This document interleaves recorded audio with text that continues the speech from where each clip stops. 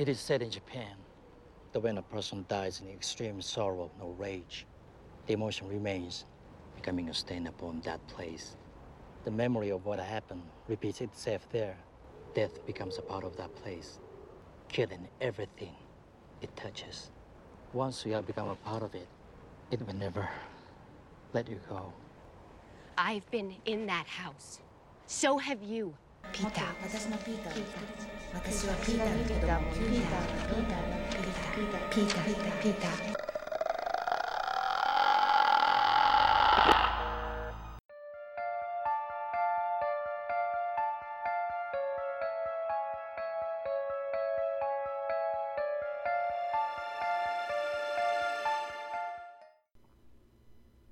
My name is Amanda. And I'm Kristin. And we are the Exorcisters. So sit back, relax, and let's get creepy. Welcome to episode 27. And in this episode, we've got a twofer. We're going to be discussing both Ju-on, which is the 2002 film that inspired the 2004 American remake, The Grudge. You're super excited about this one, huh? No. I mean, I'm excited because it's the scariest movie that I can possibly think of. Yeah. But also I hate this movie. But I love this movie because it scares the crap out of me, but I hate it. Right. Well, I did The Exorcist. Yes. And we did all three of them. Yes. Granted, the second one isn't scary at all. But the third one kind of shook me up a little bit, even though there's not a lot of Reagan type things. Yeah. But now it's your turn. Yeah. And we couldn't do all of mine because there's way too many of them. Oh, there's like 10 Ju-on movies or some crazy amount, and then there's 3 Grudge ones, and now they're coming out with another one next year. There's just way too many. But so we'll start with this. Yes, we started with the original The Grudge to me, yeah, and then what it actually came from. I think it's like Ju-on 3 or something. Yeah. I think these movies are pretty good. I had never seen the Japanese version, but I saw the American one when I was in like 8th grade-ish, maybe 7th grade, something like that. It was one of those in that same time frame where I started getting really into horror, and it was actually around the time I watched The Exorcist and The Shining, and some, like, I was really more into, I didn't get into slashers until later, but those kind of movies I got into around this time. So I enjoyed rewatching it, but you've given me a complex that I didn't have before. I'm sorry. About the bitch in The Grudge. So, yes. Like, she scared me when I was a kid, but, like, every time I see her now, I'm like, oh. She's fucking terrifying. Oh, my God. I remember I watched this my freshman year in high school, and we had moved out to Massachusetts just for that one year, and I remember the house I was in. I remember seeing it for the first time. Everything is just so bright in my mind, and I know every detail of it, but oh God, I hate this movie, but I love it. I was mentioning to Connor, I feel like horror is one of those where it's like spicy foods. Like, you either like it or you don't. And if you like spicy foods, there comes a point where something is so spicy that it's almost unenjoyable. And The Grudge is like right there on that cusp for me. Sometimes it's too scary that I almost don't enjoy it. Like, it just destroys your palate. Yes. And you can't taste anything else. I actually watched Ju-on and The Grudge in one day, back to back. And when I watched Ju-on, and I literally screamed at points. I was so knotted up, my muscles weren't moving. I was like shaking. Everything was so tight. And then I got to The Grudge, and I was just like dead inside. Like, I was just like, yeah, she's fucking scary. I can't even anymore. I can't. I'm just so scared. I just can't deal with it anymore. Well, let's get into it then. Oh, God. Okay. So we'll walk through the American Grudge, because I'm sure a lot of horror fans have seen The Grudge. Yeah. At some point. If not both of them, at least the American remake. In most cases. The Japanese one, obviously it is a Japanese movie. It is subtitled. Yes. But it's done very well. I mean. And it's almost like scene for scene the same movie. Yeah. Almost. There's one part that's different, but. Yeah, exactly. So in the beginning, it starts with this quote, and this isn't the entire thing, but it is, "Those who encounter it will be consumed by its fury." So if something dies, or someone, dies in a fit of sorrow or violent rage, death. Yes, they become this grudge. I kind of researched this a little. It was kind of cool. This is a Japanese ghost. This isn't something that happens everywhere, because this is like their own folktale that they think that these ghosts, because we see ghosts as maybe something that moves, that turns on a light or moves a book or something. Japanese ghosts like this, they are terrifying and they will come to kill you. And I'm like, That's kind of cool. Scary, but also kind of a cool cultural thing. Yeah. It starts with a man standing on a balcony and a woman in bed looking at him, and she's like, Peter, are you okay? And then he looks back at her and he just jumps, or he falls over the balcony rail to his death. What do you think he saw? Oh, who knows? Because we know later on that these people are, if they've been in the house, they're seeing stuff other people aren't seeing. Yeah. And it's following them. Yeah. Kind of like It Follows and stuff like that. Yeah. Nobody can help you or anything. So did he look back at her and see it or something? Oh my God. Probably. Or there's even to where it's people didn't look possessed by it, but almost just like they couldn't get out of the... Or they were either so terrified that they couldn't move or run, or it did somehow get into their heads. Like it... No. You just don't know. No. Then it kind of starts with the opening credits, and Sam Raimi did this remake. He did, and his brother was in it, too. Oh, really? So Sam Raimi produced it, and Ted Raimi, who is Alex, he's the caseworker who actually gives Sarah... That's Ted Raimi, that's Sam's brother. Oh, that's cool. He reminds me of someone, and I could never put my finger on it for the entire movie, and then I was like, he looks like fucking Peter Parker. Tobey Maguire. Peter Parker. In like 2002 or whatever when that came out. He looks like Peter Parker to me. Anyways, there's a young woman riding her bike to someone's home, and the owner, when she gets there, left a note that says, out for a walk, we'll be back later. And it's this nurse or caretaker or CNA or whatever she is here. She's from this care center. And her name is Yoko, and she puts the patient to bed when she gets there. And the patient's name is Emma, and it's an older lady who is the daughter of the two that own the home. Mm-hmm. And that is the same in both of them. Right. She lives with her son. It's not an American couple or family, but right, yeah. Exactly. And so she's coming over to take care of her. And she realizes when she gets there, it's really messy. There's just stuff thrown everywhere, like packages and papers, and it's really weird. And while she's cleaning that up, someone calls. And she's talking, and then she kind of hears something in the ceiling of one of the rooms and goes into a closet and opens up the ceiling basically to this little attic part. I did like, so just a comparison to Ju-on really quick. In Ju-on, the acting is so good, and she's so terrified to be up there. In this one, she's kind of like, oh yeah, I'm going to open this closet, and I'm going to check this shit out, and I'm going to definitely go up here with a match. No, she's like shaking in Ju-on, and I'm like, that's true. Like, you would really be that afraid. That's actual fear. Yeah. She holds up a lighter, and she turns, and then that bitch is just right there. How you doing?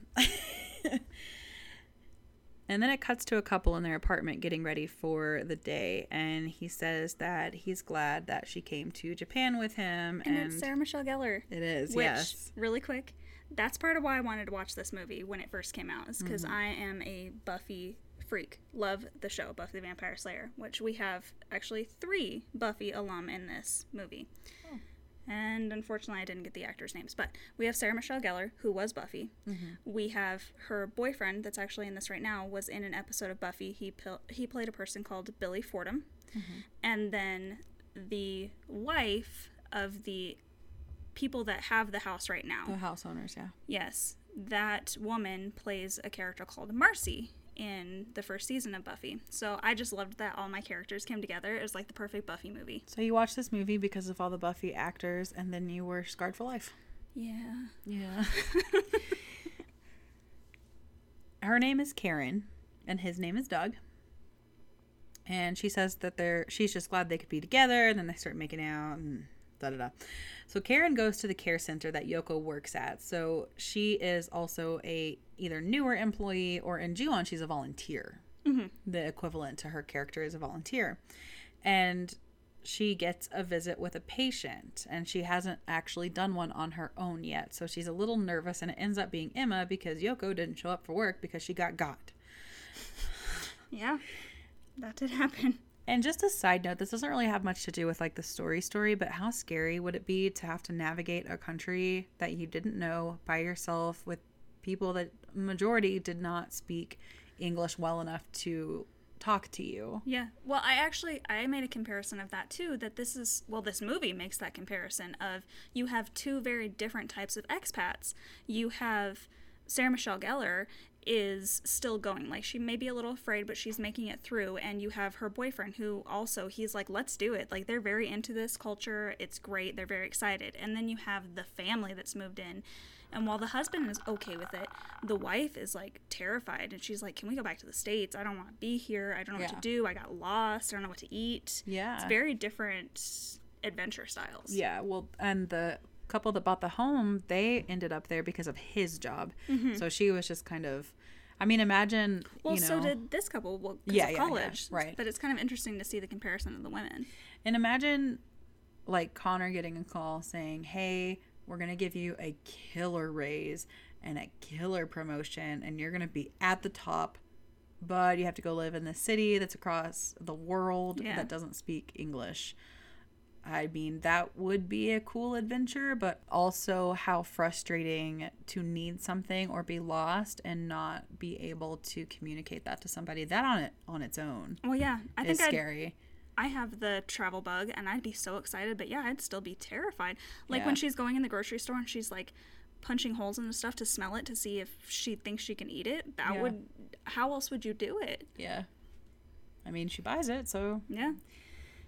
And when Karen gets to this house, it's trashed again in the entryway, and all of the doors in both, not all, but most of the doors in both the Japanese version and the American version are like frosted glass sliding doors.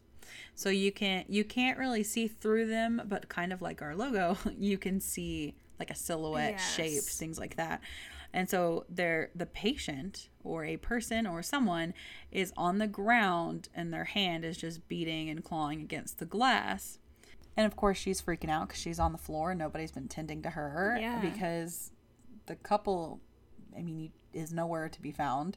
Yeah. And the caretaker is now nowhere to be found. And so this poor woman, who you assume is suffering some sort of dementia, Alzheimer's, has, peed the bed because she can't get up and take care of herself. And Karen tries to get Emma to talk to her, and the same thing in Ju-on, same situation. She's just sitting there. Nobody's been caring for her. She has also defecated and peed the bed. Like, it's just a sad situation because nobody's been there for this woman. And Karen puts her back to bed and starts cleaning up the stairs like Yoko was doing previously. And she walks into a room and sees a closet all taped up. That would be my first indication that'd be a big fuck off, and I would be like, absolutely, no problem. And she hears a cat meowing and takes the tape down to open the closet. Now, that's where it would be tough, because if I thought there was something trapped in there, like a cat or something, like an animal, even if it was just a fucking raccoon, I'm the kind of person that would probably want to free it, you know? Which sucks, because I'm just such an easy target. Just like when I was talking when we did Extremely Wicked. I'd be that person that tried to help the dude with the cast. And then you die. Yeah. So, same thing with this. I would die. So, she opens the closet and she finds this journal. And so, she grabs that out of the closet. And then she sees a little boy in the closet holding the cat. And he looks pretty normal, if not a little traumatized. He's hiding in a closet, But he doesn't look ghosty, I guess you could say. That boy in real life was terrified of cats, and that's basically like all he does is he's with that cat. So his wide eyes and terrified look is real. He's like, oh god. Yeah. Why is he terrified of cats? I didn't say. When I looked up the trivia, it just said, I was like, oh. So Karen calls her work, calls Alex, her boss, to report it, and Alex says he's on his way over, and she hears a noise coming from upstairs again. And then she finds a picture of a man, a woman, and a boy. So this family, but the woman's face is cut out. And same thing in Ju-on. Yeah. She finds the family picture and the woman's face. In the American one, it's more neatly cut out, but it's the same concept. We'll get there in a minute. The boy is staring at her from upstairs banister, the little slits in the banister. And she asks his name, and he tells her his name is Toshio. And then the phone rings, and someone named Susan leaves a voicemail. And this would be Matt, the owner of the home, his sister also lives in Tokyo conveniently. And she's checking in. She hasn't heard from them, so she's worried. So she wants to check on their mom. So they've clearly been gone for a while. You can tell by that voicemail that she hasn't heard from them in at least a couple days. And you see something pass by the glass door where Emma is because she's in the background. Ugh. Yes. Now, in Ju-on, I don't have clear notes on this because I watched it in the bathtub at 5 a.m. this morning. And the sister actually has plans to come over that night. Yeah. And so I believe she calls and says, hey, are we still on for tonight, or haven't heard from you, or something like that. And then she shows up to make dinner. Exactly. So a little bit different there, but it still brings in Matt's, or the owner of the home's sister, to trap her. Yeah. So Karen walks in and Emma is sitting up in bed talking to someone. Kind of indistinguishable. In both of these versions, they're both basically saying, you know, some variation of leave me alone. Yeah. And gross. Emma says to Karen, I just wanted her to leave me alone. And then they're both scary in their own way, but the way that the American one did this scared me more than the way that the Japanese did this particular scene for me. The black strands of hair coming from the ceiling in the corner. Things in horror movies when they're just in the corner inconspicuously but becoming more conspicuous as the scene rolls on terrify me. In Hereditary, when she was sitting at the... Oh my God. That was so scary. So I hate that stuff, but I love it at the same time. And you see, again, the black strands of hair descending from the ceiling, and Emma gasps, and the Grudge bitch is there making her little noises, and Karen looks over, and then there's eyes just right in her face. Oh, fucking A. Yep. And in Ju-on, she passes out. Yes. She doesn't, like, in The Grudge, she goes catatonic. In Ju-on, she passes out, and I'm sitting there like, that's what I would do. I'd fucking pass out. Yeah. I mean, I would not want to be awake for whatever happened next. No. So I'm okay with being knocked out. Yeah. I hope my body is just like, oh, we give up. This is it. We surrender. Let's just pass out. I literally just trying to think of that much fear of something sitting right in front of me, knowing it's going to kill me and staring me down. I think I'd pass out. I think all the blood would rush to my head and just boom. I'd be on. Cut to the house being for sale and the family moving in. So this is a flashback. Okay. One thing really quick I wanted to Before comment. we flashback. Yes. So, no, actually during the flashback. Oh, okay. So you see the mother who has dementia, and she doesn't talk or anything, but she's up and moving around. She definitely looks a lot better. And then later on, I can only assume that these ghosts have wreaked such fucking havoc in this house. I mean, they talk about how his mom has been up wandering at night, and we know that that's probably not her. We understand it's probably the ghost. So is she just up watching this shit? Probably. Fuck that. It's probably driving her insane. Especially with dementia and Alzheimer's, sundowners is a thing. My grandmother was a sundowner. You know, that's terrifying. They sleep all day, and then at night they can't. Their bodies are so messed up that they're up all night. Like my grandmother would literally walk around at night, which didn't scare me at the time because I was a teenager when she lived with us for a little while. But now looking back, I was like, that was spooky. Yeah, which is already scary. And then she's probably scared because there's other people doing that same shit to her. Yes, absolutely. Ooh. Imagine seeing all that and being tormented and not being able to tell anybody. No. Oh my God, no. I got goosebumps, this movie. Just talking about it. So they are with a real estate agent. And in the American version, they are... I don't even know if you see them buying the house. It just talks about the move in Ju-on. Interesting side note. Connor actually looked this up because he was really, really interested. So, basically how Japanese culture is, they basically rebuild things so every 20-ish years. So just the fact that this house was for sale would tell a Japanese person that there's something wrong with it because they don't sell homes. You know it's only going to be a 20-year commitment, so you just wait, and then if you really want to leave, you just sell the land and tear the house down. So the fact that this house is for sale shows that there's something wrong with it. People left in a hurry, or they died, or something like that. Well, and Americans coming in aren't going to understand that because we sell and buy houses like no one's business. But that's why in Ju-on we don't have that thing, because that's their house. They didn't... Yeah. while they're being shown the house, Emmett ends up wandering off, and she wanders upstairs, and they find her just staring up at something. And the Leave the fucking house. Leave the fucking house. Yes. The sister ends up finding her in a bedroom. And, you know, they're like, Mom, you okay? Da-da-da. I would be like, nope, no thank you. Yeah, I we're do done. not need this Bye. house.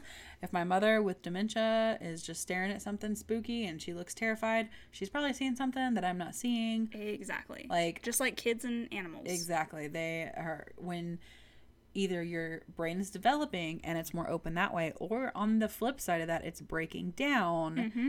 I feel like more channels are vulnerable to open up. Exactly. So I know that there's some sort of losing their mind, but also I don't know. I think I would take that as kind of a warning sign, but then maybe I would just be able to ignore it too. I don't know. The real estate agent walks into the bathroom while they're all upstairs and sees the tub full of black water and the drain cord is detached.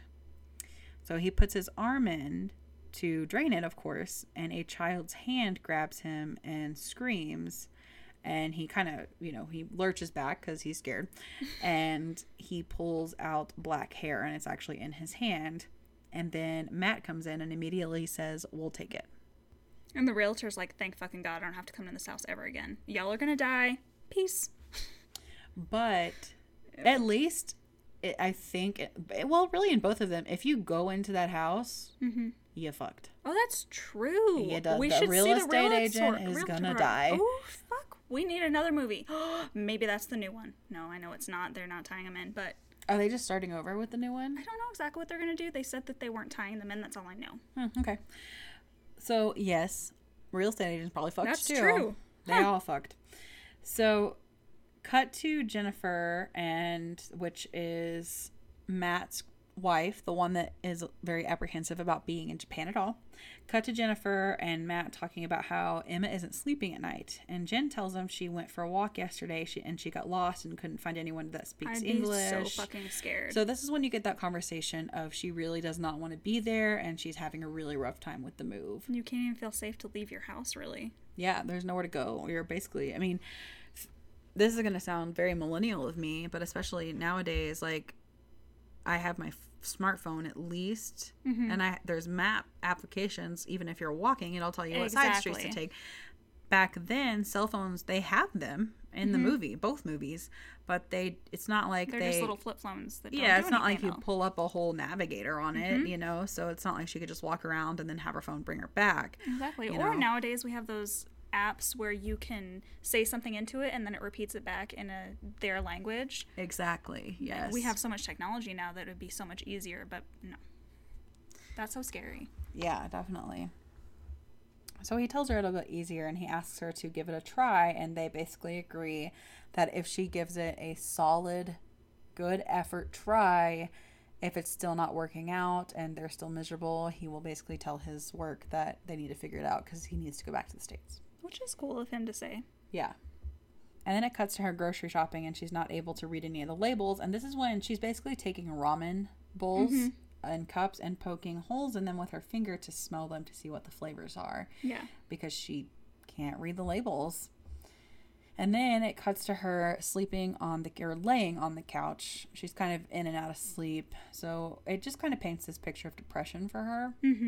And she's probably lonely. yeah, and a wind chime has been going off this entire time, and then it ends pretty abruptly. Then all of a sudden, her soup and the water she was drinking are all over the floor. And so she thinks it's Emma, and she's like, if you want something, all you have to do is tell me, which is also exactly what happened. And Emma's just like sitting up, staring. So Straight she up. watched whatever just happened happen. Yes. Like if the little boy was standing there staring at her sleeping or whatever, like Emma just saw that. Yep. Oh my God, that's scary. And then she sees footprints that don't belong to Emma walking towards the stairs. And she sees the cat at the bottom of the staircase. And she hears someone and yells, "Who's there?" And she keeps walking up the stairs. And she sees the hands. Yes. I was about to say. She thinks she's alone. Yeah. And she sees someone's legs run across. And then in Juan, the hands grab the cat. And she walks upstairs to the bedroom and the door slams. And then she screams in Juan, right? Ooh. And then when the husband gets home in both of these, there's shit everywhere. Papers, wrappers. Emma is sitting up in bed, or both mothers are in both of these versions, are sitting straight up in bed, and he's asking where his wife is, and of course she's terrified and not able to answer him. So he walks upstairs into a bedroom, and both wives, but we're talking about Jennifer specifically, is wheezing in bed and making these weird noises, and is just laying there. And he asks her what's wrong, and she tries to croak out she's like starting to sound like the Grudge. And he's like, what are you trying to say? What are you trying to tell me? And then a little boy pops up from the side of the bed and opens his mouth, and there's this kind of scream, and then the cat screams. Oh my God. And in Ju-on, he's like looking elsewhere, and the boy's walking behind him, and you're like, yes. Oh God. It's a little bit longer of a scene in Ju-on because there's a little bit more build up to it. I don't know which one's scarier. These both just scare the fuck out of me. Both of them. Yes. Equally. Yes. And even though they're like matched scene for scene, the deaths are a little different, and the ghost is a little different. It's just scarier. Or they're both scary. I don't know. Jennifer sits straight up in bed, makes the spooky noise, and then falls back down dead. So the husband is freaking out, and he backs up against the closet, and the boy's face looks down on him, and it cuts to black. And that's awful. Imagine that being the last thing that you see. No. You're not gonna? No, Okay. I don't want to. Okay. I have imagined that many times in nightmares, and I fucking hate it. So Alex shows up at the house and kneels down to find Emma dead and Karen cowering in the corner, shaking and speechless. Just staring up at the ceiling. Yep, right where the hair fell down. I think I would pass out and then wake up doing that. Yep. Cops show up and they talk to Alex, and they say Karen is very shaken up and being taken to the hospital. They show Alex the pictures of Matthew and Jen, and they ask Alex when the last time he saw them was. And he says it was when they came to the care center to get Emma set up with care. So he hasn't talked to them or had really interaction with them. Yoko is the one that has been interacting with this family. They said that Matthew didn't show up for work, and they want to talk more the next day. And then Alex tells them that Karen's just the sub because Yoko is also missing from work, but he saw her bike outside the house when he got there. So the cops listen to the message from Susan, Matt's sister, and then they make a plan to reach out to her. So let's backtrack a little bit to Ju-on. Instead of just calling, the sister comes over to make dinner. Yeah. And what I like about Ju-on is it ties in. So we know the story of this family, which we're going to get into here in a minute, but the husband killed the wife and the child and the cat. Yep. And in Ju-on... And then himself. Right. In Ju-on, it gives his story a little bit more screen time. And so the husband, after his wife dies in Ju-on, doesn't immediately get taken. Right. He is sitting at the bottom of the staircase, just being real freaky and looking. He's having some of the same mannerisms and making the same sound that when we flash back to the husband that killed his wife made as well. So it's almost like the husband is possessing him right now. But he basically tells his sister, you need to get out, you need to get out, you have to leave. And he forces her out the door. And that's where the sister comes into it in Ju-on. And then he kills himself. Yeah, I heard it. The cop realizes after they hear the message that the phone is off the hook. So when we had landlines and they were portable phones, so they weren't the ones corded to the wall, a lot of them had paging features to where you could hit find it if you lost it. Exactly. And he realizes the phone's off the hook, and he does just that. And they follow the noise to an upstairs bedroom closet, and they find it on the floor of that closet, and then they find black hair. And they look up, and there's a crawl space into what looks like an attic space. And then they find the bodies of Matthew and Jennifer, and they also find a bottom jaw that doesn't belong to either one of them, Matthew or Jennifer. Yeah. And they're like, oh, wonder whose that belongs to. Oh my god. Do you Like think she someone was lost alive it. when they took it? I don't know. I wonder how painful these deaths were. If it was a quick, out, or if it was a whole thing, like a whole process. This movie is so psychological to me because there's some of these deaths that you don't even see. They're not even on screen. So to think of, and it kills by fear, basically. So to think of how scared you have to be for that to happen. Mm-hmm. Then Karen wakes up in her hospital room, and Doug is sitting there in the corner, and she's confused as to why they're saying Emma died in her sleep, because she says there was something in the house. And then she kind of realizes that she sounds a little crazy, and she stops what she's saying, and she just cries into him. And then later that night, it cuts to Susan leaving her message from earlier. So this is another flashback, but just to fairly recently. This is the worst part of the movie. This, like, starting from Susan to the end of Susan. Yeah. Susan is leaving her office to go home. And of course, she's the only one there. And the whole building is dark and deserted. And she hears... If it's a horror movie, it's gotta be. Mm-hmm. And she hears this weird creaking noises, and she is sketched out. And in Ju-on, it does the same thing. It flashes back to the sister before she goes over to their house. Mm-hmm. So Susan runs to the stairwell after she hears, those weird sketchy noises, because she feels like she's being followed or watched. And she gets a call from, quote-unquote, Matthew, but it's just that groaning kind of sound, and so she hangs up pretty quickly. And she sees lights above her in the stairwell flickering, and hears stuff below her as well. And then she sees this spooky bitch contorting up the stairs at her. And the lights are popping from above. And... So do you go up towards the popping lights or down towards the crazy contortion lady? Neither are good options. And if you go up, you only have the roof. Which, if something's coming for you, will just fucking push you off the roof. And the contortion climbing staircase scenes, the multiple staircase scenes that are in this movie, are the scariest to me. She was a real contortionist and a ballerina. I believe it. That actress. So that she did that stuff. That's gross. That's even scarier. That's like mama level of scary. Yeah.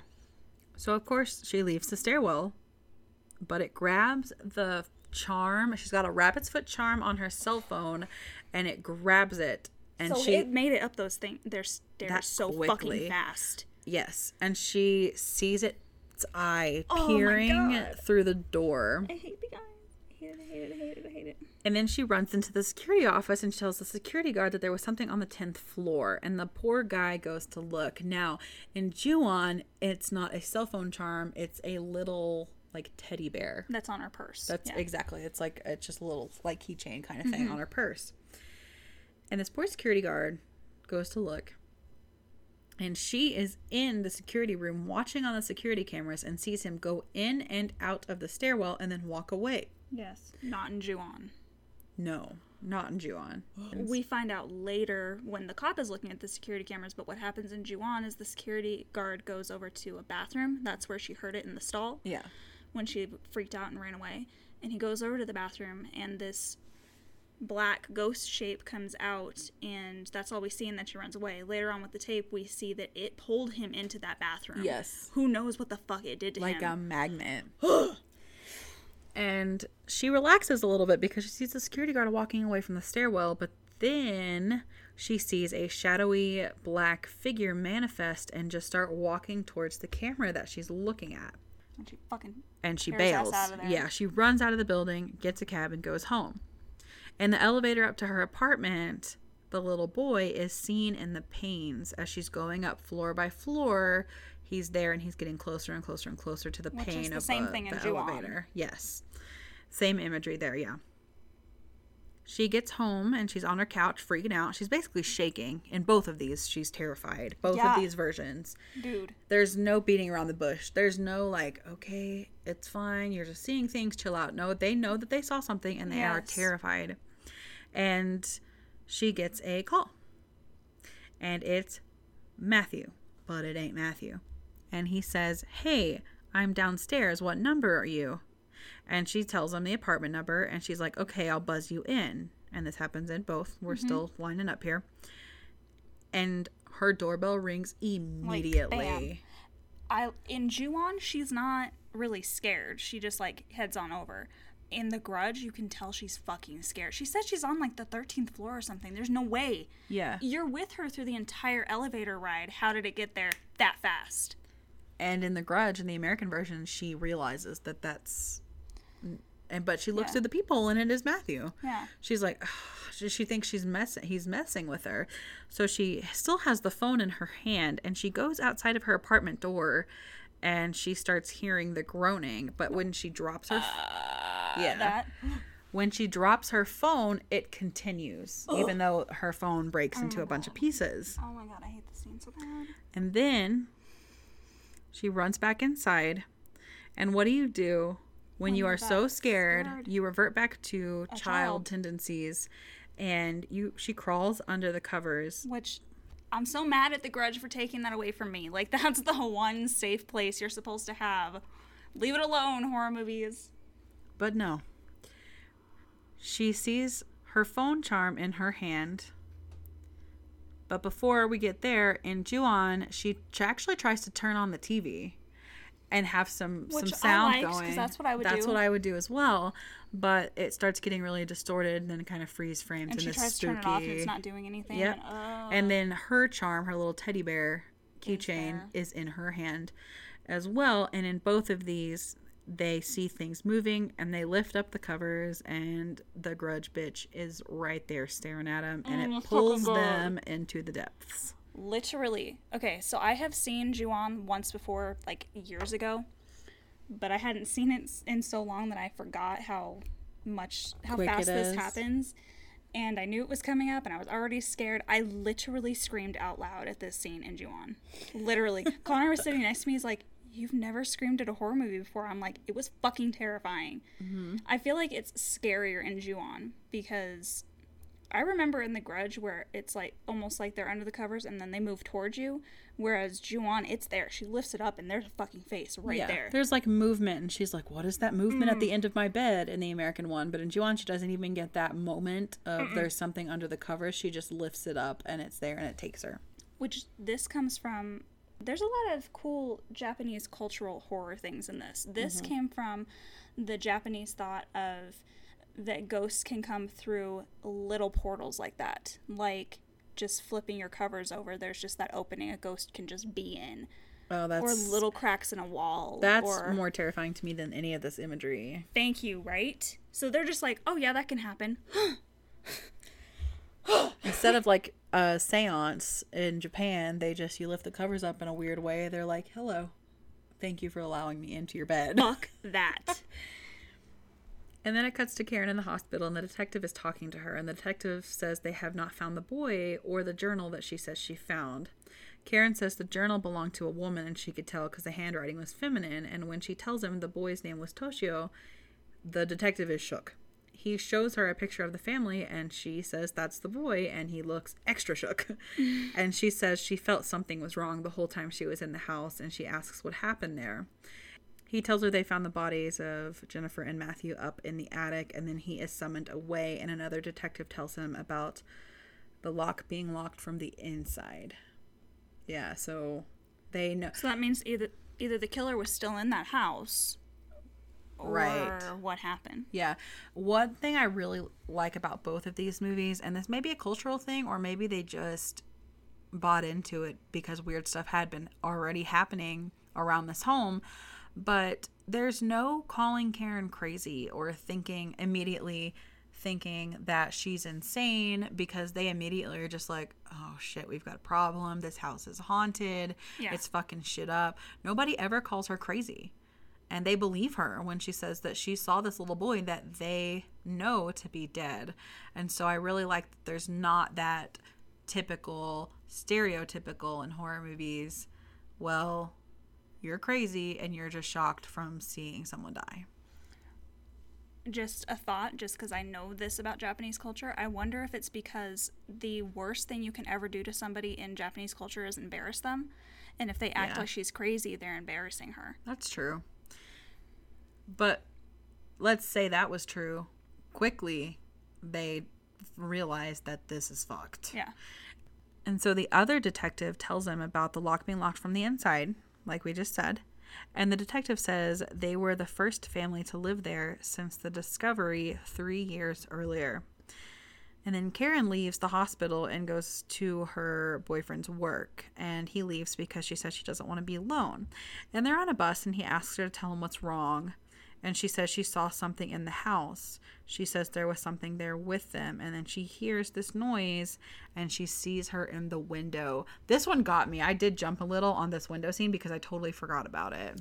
In theaters, I still remember seeing this in theaters, and I was so scared the whole time, and I was like, it's gonna be fine, it's gonna be fine, it's gonna be fine, and because I had kept closing my eyes, so I hadn't really seen it. I didn't know this was coming up because my mom had basically walked me through scene by scene, and she didn't tell me about this one. So I remember sitting there in the chair, and my hand just went out so hard on the arms and grabbed her hand when it happened. I jumped and just grabbed. Well, it's one of those really smart scenes, I think, as a horror filmmaker. As you know, your mom told you scene by scene, she forgot about it because it's so small and insignificant that it was still able. So even if you've seen this movie a bunch, like I didn't remember it, if you go a year or two between seeing it, you'll forget about it, and it'll get you every single time. So it got me. So I could see how in theaters, like up until the last probably 5 or 6 years, I did not enjoy, well, I did enjoy, but I wasn't excited to see horror movies in theaters because I was scared to see horror movies in theaters because I think everyone is, but I am so sensitive to sound, and the sound is so big in theaters that it made it that much more scary. The original Annabelle, I watched it again after I saw it in theaters, and I was like, pfft. Yeah. But when I saw it in theaters, there was a stairwell scene in that, and the music and everything about it, I was so terrified. And then I watched it again, and I was like, that's not even that scary. But being in theaters really put me in it. Yeah. And same thing with, not really The Nun, but like I could see it being a little better in theaters than you buying it on Blu-ray. And it's like, this is fucking garbage. Like if I thought it was garbage before, I know it is now. So seeing that scene in the theater and not knowing that it's coming would just, I could see how I'm surprised you didn't just slap somebody on accident. So yeah, I think it's that added to the fact that there's the stereotype in horror of bad shit happens at night, but during the day you're safe. Yeah. So you have that break, and I feel like, okay, we've had this scary shit happen in the house, but we're outside on a bus, nothing's gonna happen, and then all of a sudden it does, and you're like, you just betrayed me. Not to mention Annabelle a bunch in this movie, but I forgot to mention that I knew, and I know about you, one of the first things I knew about you is when we started talking about horror, that cover scene scares you more than anything else you've ever seen in horror, or at least it's up there. Yes. And we went and saw Pet Sematary, and the Annabelle Creation trailer is Just out. The fucking trailer. I'm so scared. And this is the first time that I have seen that done, because in the trailer, you'll probably find, because they probably showed all the worst stuff in the trailer and ruined it. I know. But hopefully they didn't. But she lifts up the covers, and Annabelle the doll is under the covers, and I just looked at you, and I was like, oh shit. Because you were great. You were like, don't look, don't look, don't look, don't look. Because I have not, to my knowledge and to my memory, and I could be wrong, I have not seen this done since The Grudge. Yeah, right? People don't use this, and I'm kind of proud of that. Yeah. And now.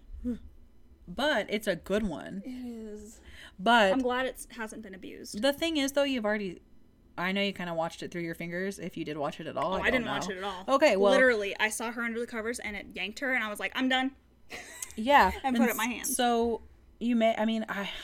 I really hope the Conjuring universe especially is getting pretty bad about ruining their movies with the trailers. Yeah. They did that with La Llorona. They did that with The Nun. Yeah. And I'm afraid they're going to do that again with Annabelle Creation, because they showed a lot of scary shit in the trailer. And so I think we're going to go in and see all that same shit again and just be like, okay, whatever. I won't cover my eyes for you guys, by the way. I didn't do it with The Grudge either. I wanted to.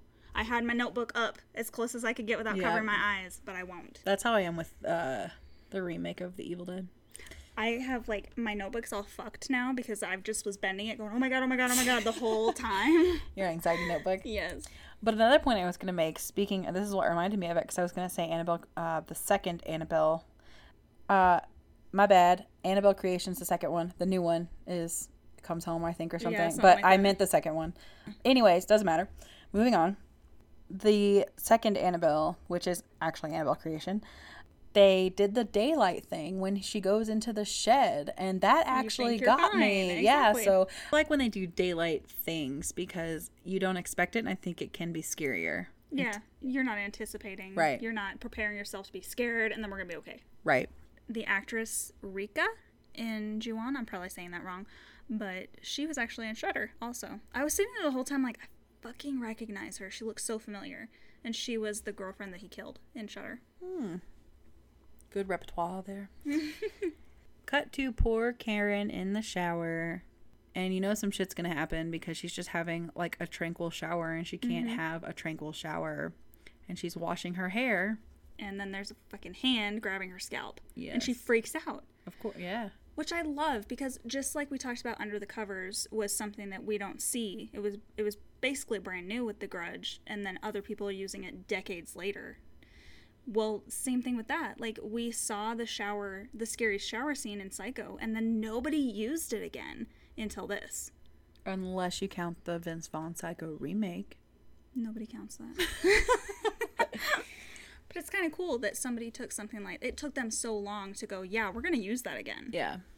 And it was fucking scary. They always used the shower curtain being whipped back quickly and nothing being there and then it being behind them, but the actual shower. Exactly. And then it cuts to Alex, which was Karen's boss, leaving his office late at night. And of course he's alone and there are no lights on because there are never any lights on. Ever, right? And hey, at least when it was the husband and wife that died, he tried to turn on the light. That's true. He did.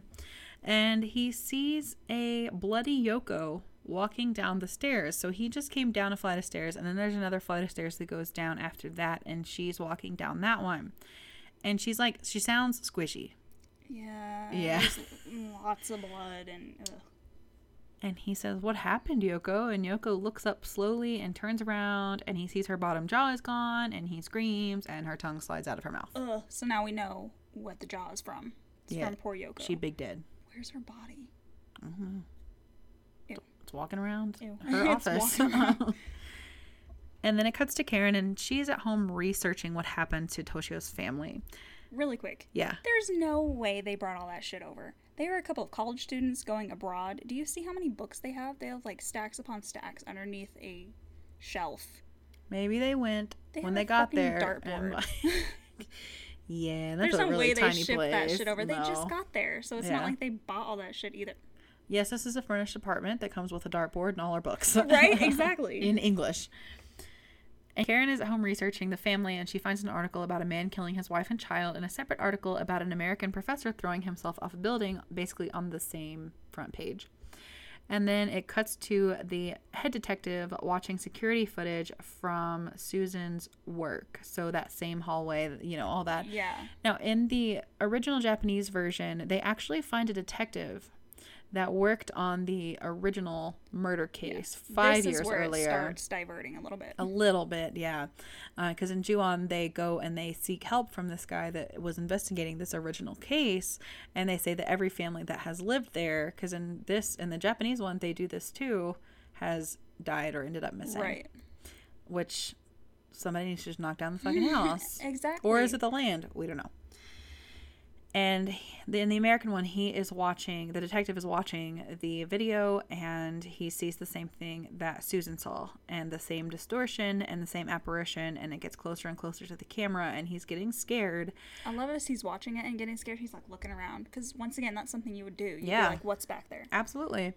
And it just gets real black and then the whole screen is black that you're watching and then these eyes just open. And then you can hear her saying, Peter, Peter, Peter. Yes. And he looks behind him and he's all spooked. And in the Japanese version, they bring in this outside detective that has quit the force basically over this case. And he basically eventually at first tells him to leave him alone, but then he goes in to look at this footage and it happens to him. Yes. And that's his turning point where he decides that he needs to go and burn down the house. Yeah. So what's happened to this guy in the last 5 years for him to immediately be like, yep, no, that's it. I'm burning it down. Exactly. Karen goes out while Doug is still sleeping, and Karen goes to Peter's house, who was the professor that we saw in the beginning, fell off the balcony. Which this is not in Ju-on. No. This whole professor thing. Right. It has to be Americanized somehow. Yeah.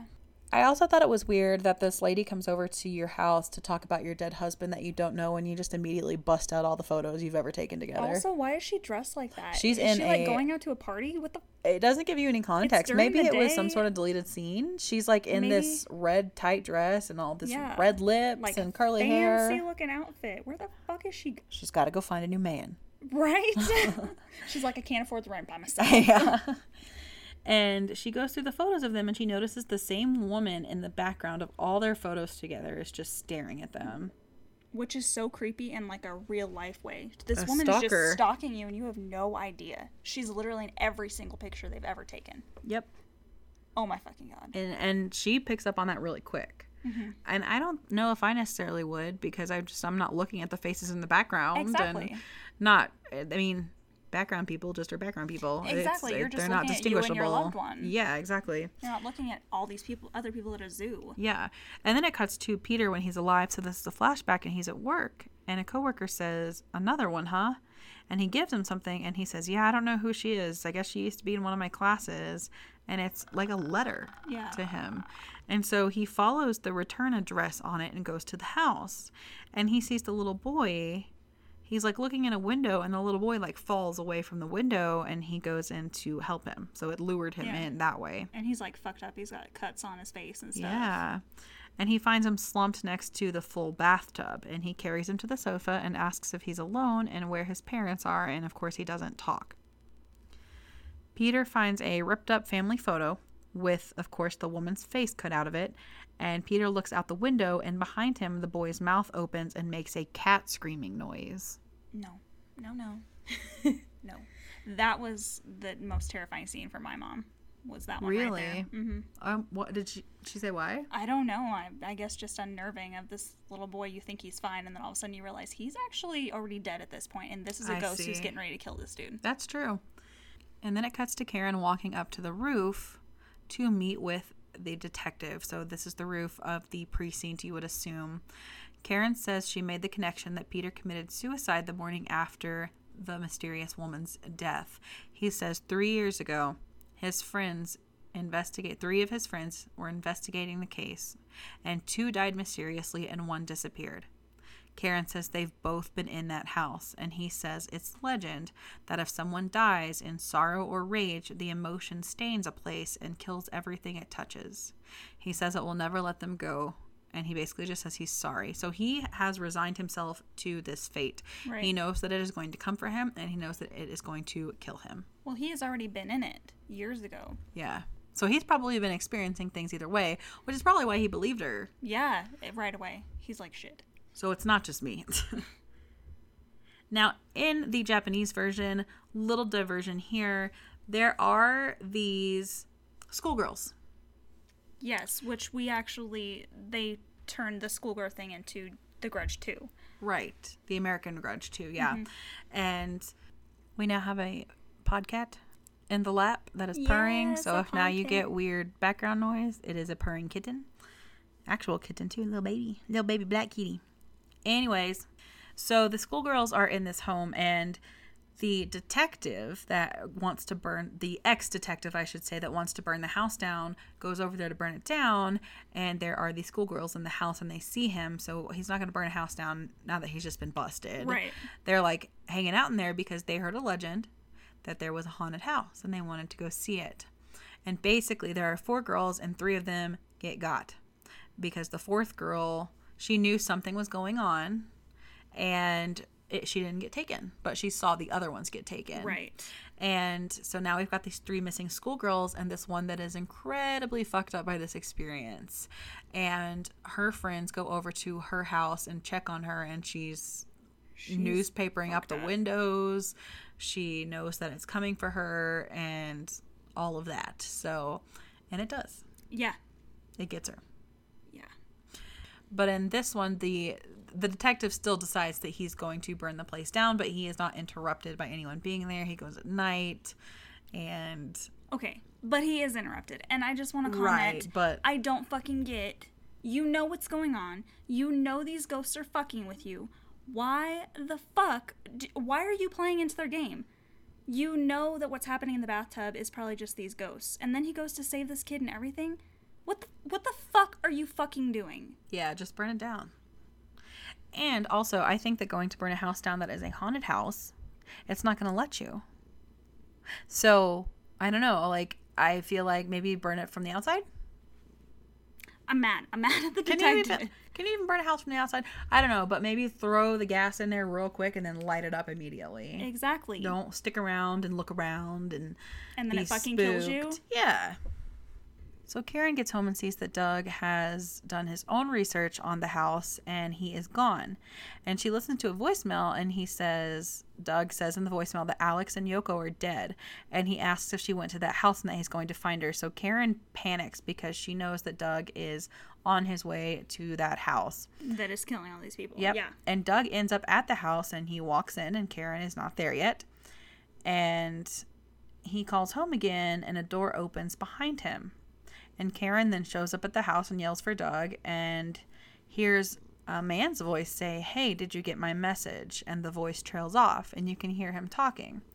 And Karen walks upstairs and it changes their dimension or realities. Yeah, the ghosts are starting to cross planes. And they're showing them cool. what happened to them. And it shows Peter in the house talking to his wife, telling her he loves her and that he'll be home soon. And he goes into Toshio's room and says, "So your mom's going to be late, huh?" And then Peter closes the kid's door and he's just sitting on the ground being spooky and like coloring something scary. I don't know. And he looks towards the back bedroom. And he goes in to find pictures cut up and all the faces of her cut out of all their family photos. And he also finds her journal and it's all about how much she loves him.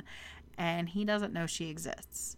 And he looks towards the closet and sees her face pinned all over it with what looks like blood streaks all over. Yeah, on it. It's just spooky. And flies. And flies flying around the entrance to the closet/attic. And the pages in the journal flip by themselves. They're behind him on the floor to an eye. And Peter turns around to find flies coming out of the closet and her body shoved in a plastic bag that falls from the attic. And you see him scamper away from her dead eyeball, basically, because it's just staring at him.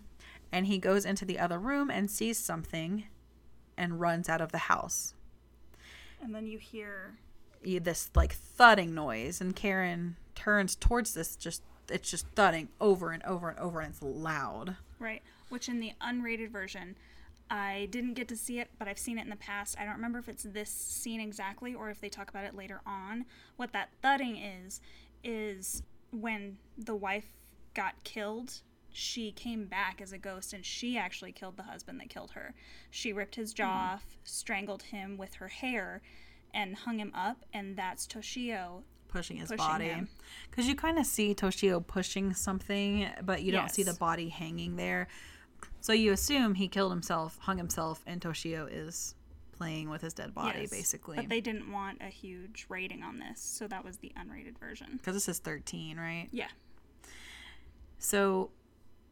Which is why you also don't see that he killed her with an X-Acto knife. He just stabbed her over and over again, but you don't see a lot of blood because they couldn't really get a bad rating.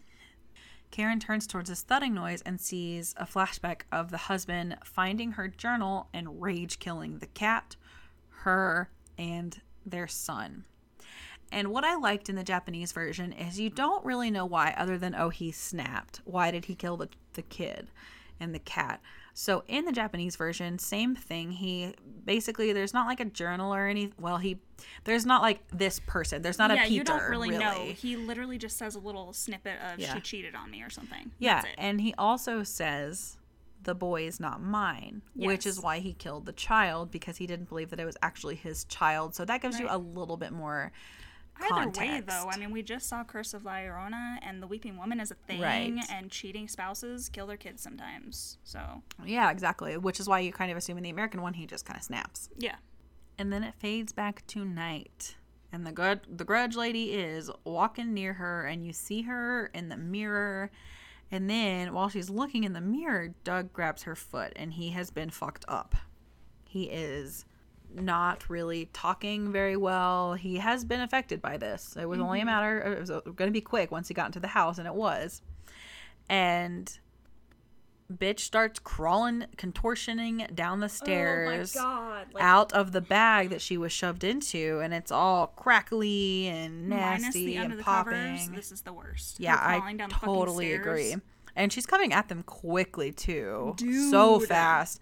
And she crawls up Doug, who's in Karen's lap, while Karen is next to Karen. I do want to mention, though, it is kind of cool, because when they show you how he killed everybody, you realize why these sounds are being made. You realize why she's crawling. Like, he has fucked her up, and she's trying to crawl down the stairs away from him. He, like, strangles her, and she can't make any sounds. That's why she makes the sound, because she's trying. Yeah. So that's kind of cool. And it's crawling up Doug, and it basically takes him. And Karen just watches as it kills him because she's so stunned she can't really do anything. And the boy is just watching from the banister. And then the house starts kind of shaking. She grabs Doug's lighter as she holds him.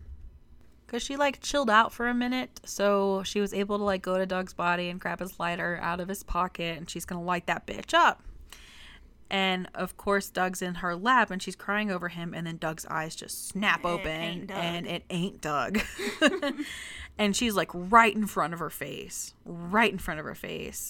And she basically succumbs, but she knocks a gas can over and lights it up first. And then Buffy. Yes. And then it cuts to a detective looking under the sheet at a body. They say male, 20s. And then they are in, like, a morgue or a hospital. And when they're looking at him, Karen comes in, and she's all fucked up and scuttling. And, you know, she's alive, though. And you hear them say they were able to save the house. Let the house fucking go. Yeah. Karen goes in to see Doug's body, which twitches, and then black hair and an arm fall out from under the sheet. And then she hears the noise. And it ends up standing behind her, and the eye shot ends the movie. And in Ju-on, it's a pretty similar ending. What's different is this woman that was the caretaker, she knows that something's going on there, but the person that she loves that goes is, I believe, her sister or her best friend. I don't remember which it was. And her best friend / sister is a teacher, and Toshio is supposed to be in her class. Yeah.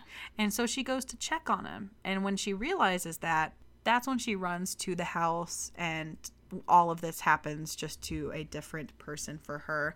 But it's basically the same sequence of events. She gets taken, she gets crawled at. She becomes right. It. That's the different part. Yes. She's not attacked so much as she realizes this is her. Yeah.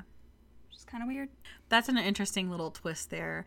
But I think both of these movies were good. I mean, okay, so Ju-on has a decent Rotten Tomatoes score. The Grudge has like a 29%. And I don't understand how people aren't terrified. Let us know if you think this is stupid. Like, let us know. It doesn't scare me as much as it scares you. But The Exorcist doesn't scare you as much as it scares me. That's just our things. But I still think it's scary. Like, The Exorcist is still scary. Right, and I think The Grudge is scary. So I don't get how people don't. Yeah. You know, so let us know if you think it's just maybe the special effects didn't do it for you, or the storyline didn't do it for you. I don't know. I mean, it was early 2000s, and I think that it comes off as early 2000s, but not necessarily. I think the remake will follow a lot of the same patterns and special effects, and it'll look probably pretty similar. So I don't really know what. I mean, I'm not being overly critical of it, but I mean, it's entertaining. There weren't a ton of plot holes to ruin the movie, and it just was I think, a pretty good scary movie. Like, it's a good horror movie, and it's something that I will probably watch with you around Halloween every year, unless we're too bogged down by whatever we're doing for the podcast. But I'm glad we got to do this, because this is the one you literally have been looking, and as the weeks are getting closer and closer and closer, you've been like, oh God. It's coming up, The Grudge. Yeah.